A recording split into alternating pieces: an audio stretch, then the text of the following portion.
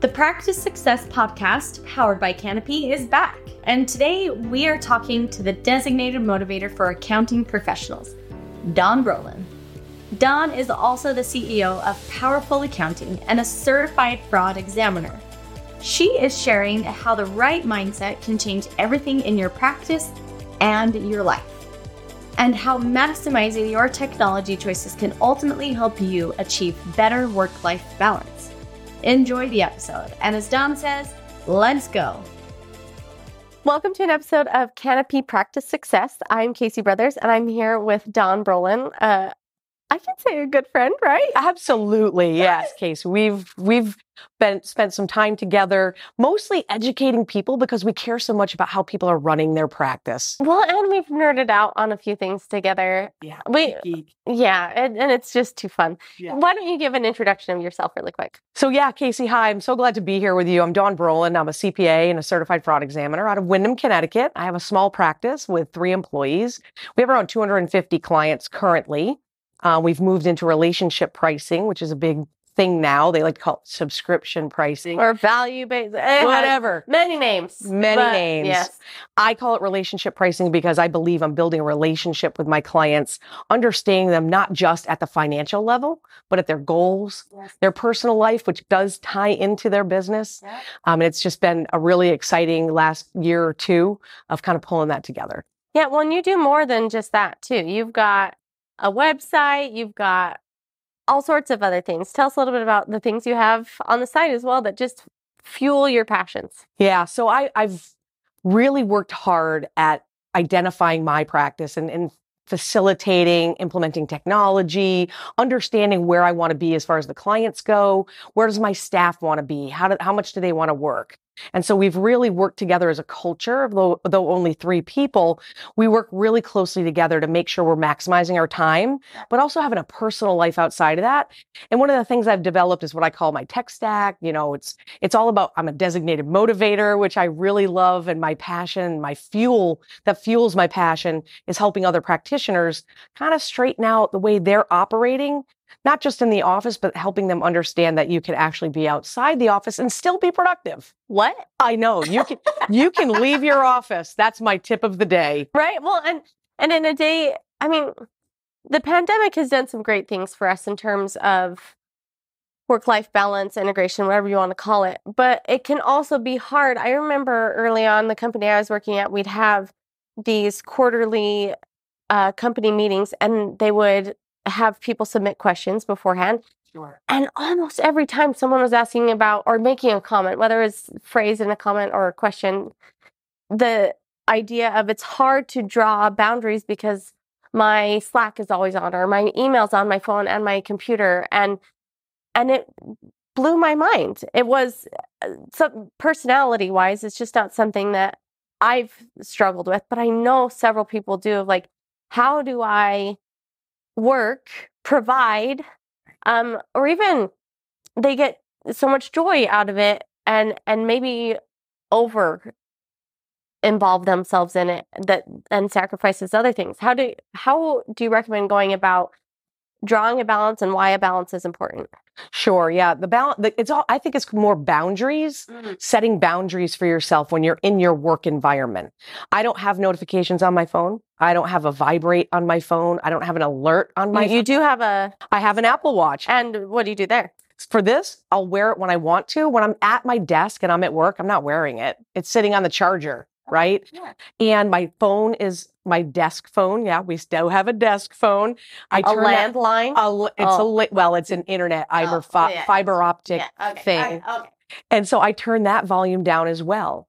I don't have alerts or sounds on my computer. Mm-hmm. So if an email comes in, I don't hear it ding. I leave mine on Do Not Disturb too, so that I can get to that deep think, because I want to be able to be present when I'm working and reserve my time post-work for other things. Yeah, what's really important is I find people will say, well, you're really busy. And I'm like, I'm not busy. I'm productive. And there's a really big difference. Yes. I've been in the office during tax season, during busy season. They call it busy. It should never be busy season. It should be productive season, right? Because... Well, then is productive season not just all year? It is all year. But people call tax season busy season. It's like, no. What we have to learn to do is set priorities and set boundaries with the way we operate and the way we approach our day. When you come in first thing in the morning, do not jump into your email. Why are you doing that? You're fresh.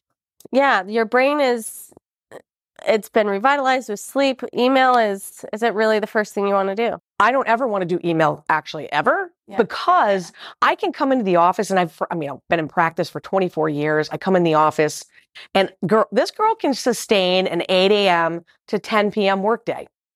If I'm just being busy, I'm not being productive. Anyone can sit in a chair for 12, 14 hours and do stuff.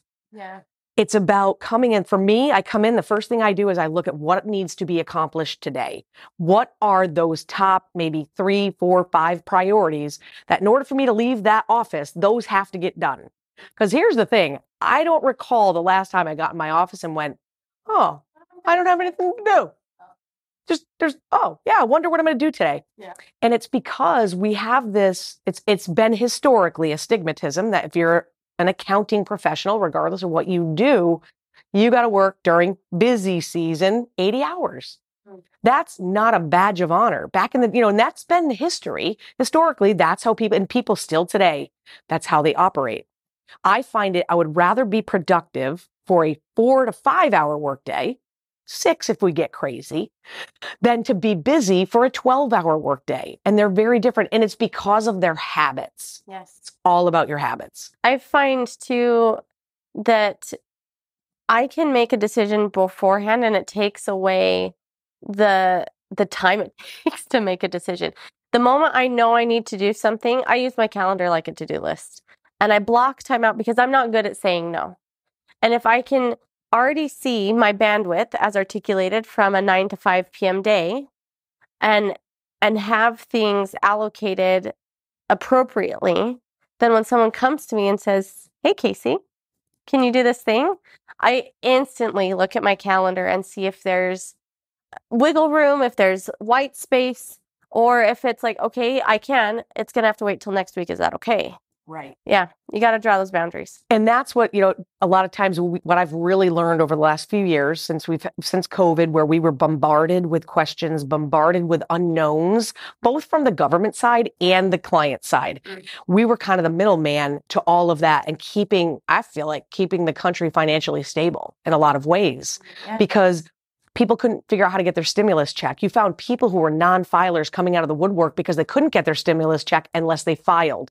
Or they reported something through the website. And half of them did it wrong. And then we had to amend returns and it was a train wreck. So we were under that, I'll call it duress, for lack of a better description. And I felt like as I went through that process, I understood that, I'm going to set priorities because mentally, lots of practitioners, I watched Facebook like crazy. Depression, frustration, exhaustion, just losing it. And the pain, I'm going to call it pain and suffering of the practitioner. And so through that process, I just started to realize, okay, I'm going to make sure I tighten this up. I'm not going to be in this office 12 hours a day. And so through that, my mental process, the setting of the boundaries are key. You mentioned white space. I love what you said about blocking your kid. I call it calendar blocking. And it doesn't, I even have a half an hour every day in my day, a break. Yeah. We put it in there. That just means nobody book anything. And there's been situations where, hey, someone will call, I need this done next week. Can it be done? I'll tell you what, I can get to you in 2 weeks or 3 weeks. And if that doesn't satisfy you, it's okay. I would love to help you out.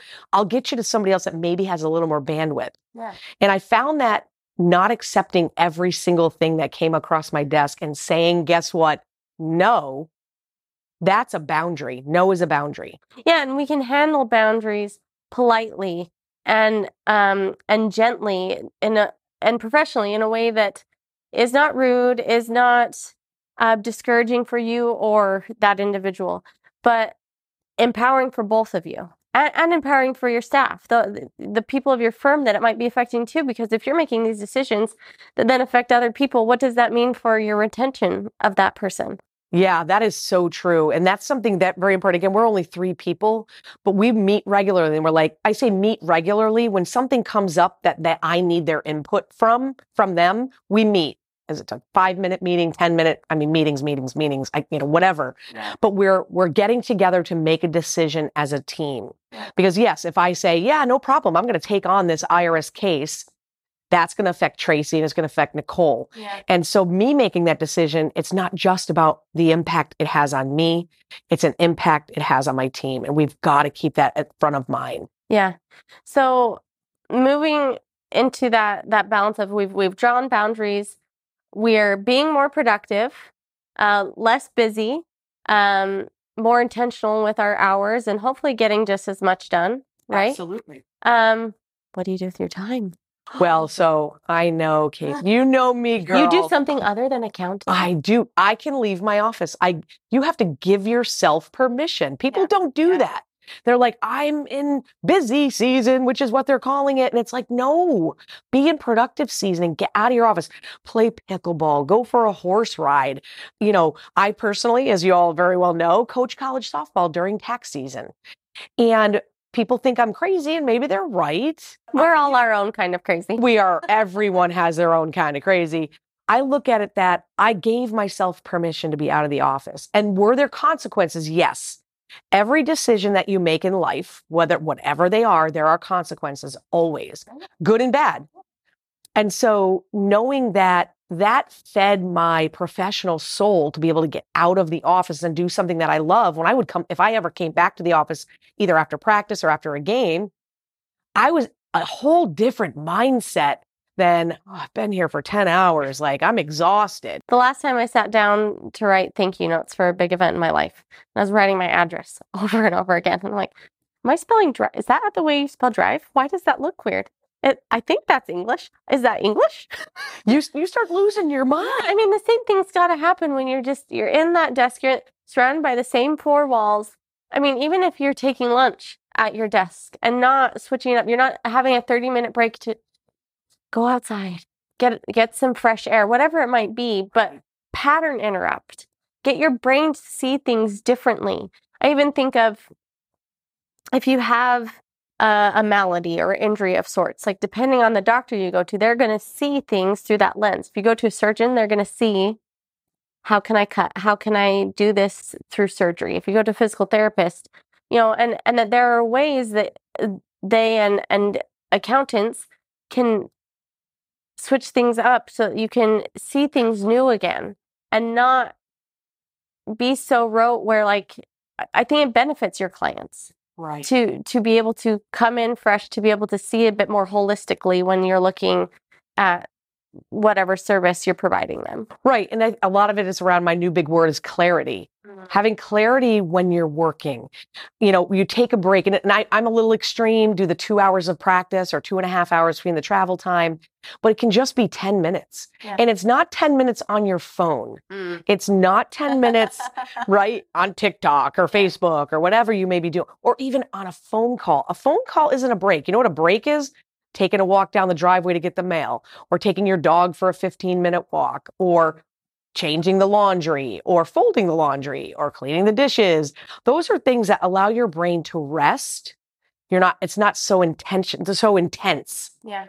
And so the more we can start to, and again, you could do that 2-3 times a day. You may not be somebody who has real big interests outside of the office, and that's okay too. Yeah. But what can you do for yourself? Gardening. People like to garden, go out, pull some weeds, do something different, and then come back. You are so much more fresh when you take a break. It really, and I know there's obviously industries and corporations that require breaks. Yeah. So just because you're a small firm, you're not a big corporation, you can't allow people to have breaks. Nobody telling us what to do, right? So incorporate that into your culture. Yeah. And let your staff and yourself give that permission to take that time, because I'm telling you, people are 2 to 3 times more productive when they take breaks than to just go straight through for 12 to 14 hours. Oh, 100%. Here's a question for you. Because in this context, when we talk about work-life balance or flexibility, and now there's more and more of us working remote, which could mean different time zones, different hours. It could also mean that you're not working an 8-hour day back to back, that you're working 2 hours here and there, or a 4-hour chunk here and a 4-hour chunk there.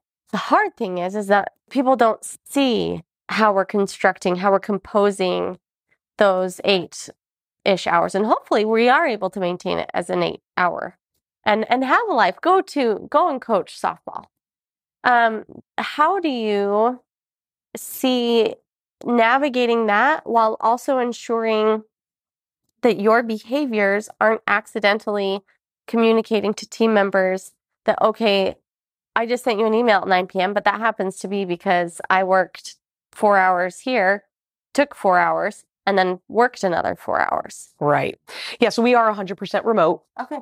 And we don't track time. Yeah. I do not babysit. Oh, hallelujah. We don't have time. I don't have time. And here's where I get concerned about whether my staff is working or not. Are they getting their job done? I don't care how long it takes them. I don't care what times they work. They send me an email at 9:00 at night because they're doing their thing. Doesn't mean I have to answer it. Yeah. And with technology today, you can set times to send emails. You can say, wait till tomorrow morning at 8:00, send it, or 9:00. Because really at the end of the day, when you're sending an email at 11:00 at night, people think they have access to you at that time. But for me and my firm, flexibility, they don't need to tell me necessarily when they're taking a day off, for instance. They don't have to tell me when they're going to a doctor's appointment, and they don't have to make the time up. Yeah. Stop worrying about how much time people are working, but rather what are they getting done during the day? How productive are they? I know immediately when Nicole's not doing her job. Do you know when I know that? Because you feel it. I'm looking at the financials. I'm looking at the books of a client because maybe I'm consulting with them or talking about things, or I'm preparing a tax return or whatever the case may be. If I look at a balance sheet, I know immediately why is this balance sheet hasn't been reconciled or tied out in 2 months? That's when there's a problem. It's not when, oh, how come you only worked 30 hours this week? I don't care how long it takes. I just want it done, and I want it done as right as one can be. And it almost incentivizes them to like, okay, I can get my work done faster and free myself up. Or by getting it done faster, I can take on more complex things. Whatever it is the individual is passionate at, and whatever kind of challenge or balance they're wanting in life at that point, it changes. It's so fluid for all of us throughout our careers. And meeting our employees where they're at and keeping that line of communication open. Communication is so critical, right? I want to know, we have a new client come on. Nicole, do you want another client? Do we want another relationship pricing client? Or are you maxed out? Or you know what? Give me another month to get caught up on all these other things. Let's not take anyone on until August. And I think the communication is critical, and you've got to check in with people, especially when they're remote. Yeah. When they're remote, they're not in the other room. You can't see what they're getting done if they're asking questions. So when they're remote, or even have little jokes here and there, and just still building that rapport with them. Yeah. Give them the freedom to do their work, do their job, and don't put time constraints on them. They're going to let you know when they're overworked, but definitely check in. How's everything going? And I found with a smaller firm, we're able to do that better than with a larger firm. And I mean, I've been, at Penn, I don't even know if that's a large firm. It's I guess a decent sized firm. It was a lot to do all of this and a lot to understand and maintain. And so for us, it works for us. Some people want to continue growing and expanding and scaling their practice and adding more people. And that's great. That's where they are in their journey. We're all in a journey. We're on a journey. We're all on it together. Everyone's at different stages of that journey. So define what's best for you in your practice. What it would be a perfect work life. Yeah. What does that look like to you? Oh, you know what? Some people do love to work 12-hour days. Go get it. When I was younger, sure, that was all in on that. As I'm getting older and I'm finding that I just want a little bit more freedom in my personal life, that's how I'm setting myself up for success. If my team wants to make more money and work more, then I'm happy to have them do that. Yeah. Everybody can win together at their level. And, for me, like coaching softball, what I love about my small team is they know it's something that drives my soul. Mm-hmm. And I want them to do things that drive their soul. Tracy loves to travel. She's a travel girl. And even during tax season, she'll go travel for a week on a cruise. Don't worry about it. We'll take care of it. Just have their phones forwarded to me. We'll take care of it. It's no big deal. Yeah. And when you create that flexible, accepting culture, you're going to get so much more out of your team for sure. 100%. Yeah. When you see each other as humans, because we are more than who we are when we're sitting at a desk behind a computer. and to know that people see you that way too, it's so encouraging. And you're like, I want to almost perform because they know me. I'm not performing in a way that I'm putting on a show, Right. But performing because I appreciate who I work with, and you have that relationship, and you want to see each other succeed, and you see how you are interconnected and how your behaviors and your contributions affect the others. It's all about support. We're all supporting each other wherever we are in our journey. You know, Nicole's a little bit younger, Tracy's a little bit older. Where are each of them in their journey in life? You know, my whole thing with Tracy, I'm just trying to hang on to her. Like, I'm just hanging on as long as I can have her, knowing, you know, she's going to retire at some point. I'm always joke with her. I'm like, 2 more years? What do you think? $10 more an hour, $30 an hour? You're on salary now. But we communicate with each other. I know where she stands, where she is at, and I'm accepting whatever I can get from her. I'll take it. Yeah. And I think that that's just a mutual respect we each have for each other, knowing that I want her to succeed professionally, but also most importantly, personally. And we have to do that. I think our clients appreciate that too. Yeah. That, you know, the more they see their accountant as a human, I feel like maybe even the more they're willing to, they realize that they can talk to you about things, and go figure, as they talk to you about things, things might actually come up like, oh, you had a baby? I kind of need to know that. That's kind of key. Yeah. Well, that's funny you say that too, because we do we're in this relationship pricing with our clients, and we're building relationships with them. The first one that I approached last October, I said to them, you know, we sat down and we're talking about, hey, listen, we don't want to do hourly billing anymore. We want to do these types of things. And as we're going on the conversation, one of the partners says, oh, did you know Mark got married last weekend? Like, really? Yeah. And that's because we were so focused on the work only, and not the relationship of, you know, do I need to go to dinner with him and his wife on a Sunday? No, that's not what it's meant to be. Yeah. What it's meant to be is help the goals of the client and establish boundaries with the client. Hey, listen, we're doing this. You're a priority to us. Doesn't mean I'm available 24/7. Before conferences or before taking vacations, we give them a very good heads up. Hey, just want to let you know I'm away this 1 week. If there's an accounting emergency, then your price is probably going to quadruple, because there's no such thing. But, you know, we give them that respect of giving them the heads up, doing that with your staff, just everybody kind of working together to survive through the process. Yeah. I think that that's part of it. Yeah, I mean, setting expectations is so huge. When everybody's on the same page, there's no drama. Yeah.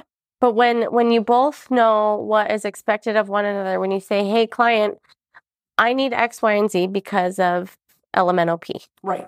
And you need this of me, great. This is my standard operating procedures and what I'm committing to you, and disclosing that up front can do wonders for you and helping you draw those boundaries, and for them, that they see that and accept it. Yeah. It's just, you know what it has done is it eliminates the hair on fire. Because working with your hair on fire, I don't know if you've ever tried it. I mean, maybe give it a whirl one time. It's like, is this a thing? It's not very pleasurable. It's not fun. Yeah. If you think about what we talked about, just getting into your office and how you operate as you're going, you got the mail dinging off, you got a phone ring, you got a text, you got a buzz, you got all these things. Your heart rate's elevated. It is here. And how are you supposed to think, like I said before, clarity? How can you have clarity with chaos? You have to figure out how to tame the chaos. And a lot of those are just simple boundaries, simple, methods or simple habits that help you minimize that craziness. And boy, I'll tell you, the clients respect it. Yeah. We're able to be more proactive with them. They're not chasing us anymore, because we're starting to really level off and say, you know what, we're setting expectations with them. They're setting expectations with us. So we know what they're expecting of us. And if we can't do the work, then that's on us. But having those expectations set and those boundaries have really changed how we operate and how we work together. Because it's your staff, your clients, all of that has to work together. There has to be mutual understanding. I'm going to pivot here just a little bit, just because you've talked a lot about relationship-based pricing, and then a lot about, okay, so what if you work 30 hours a week? It's not about the hours you work, it's about the work you get done, which I feel like is so different from traditional accounting mindsets. Very much time-based. If it's not billable, is it productive? And seeing your worldview of my work day and the hours that I'm allotted, and not even hours. This is how we do get into 14 hours a day, because you have to hit billable hours, right? Yeah. How do you then help accountants see things that traditionally would not be categorized as billable hours as valuable activities? Yeah, that's such a concept that I've adopted and accepted within our firm. Is historically, you're worried about the billable hour. And part of it is because, am I going to make payroll this week? If there aren't enough billable hours, I can't pay my people. I can't pay my bills. And that becomes what you're focused on.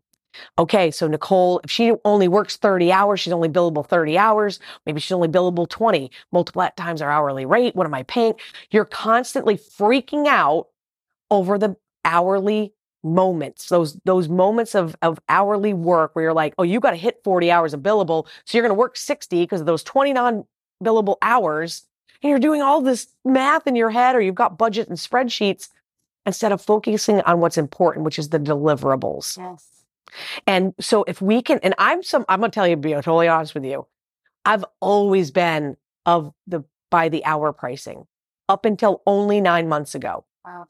And I was so focused on getting paid, hourly billing, get my invoices out on Monday morning so I could make sure by Friday I had the payroll paid for.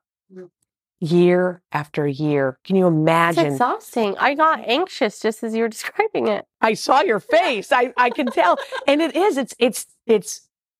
It's not the way to live. Yeah. And so when you change your business model, and this is what I love about Ron Baker, he talks about changing your business model. Everybody's worried about pricing. What about pricing? What about pricing? Change your business model. The pricing will take care of itself. Mm-hmm. Now, I know people, well, how did you determine your price?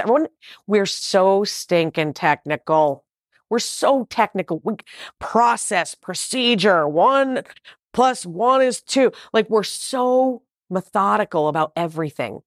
We can't get past concepts and conceptualism, or whatever the word. I just made that up. That's great. I make up words all the time. It's a fun word. I'll accept it. Thank you very much. Put that in the word bank. But at the end of the day, understanding that it's more than that.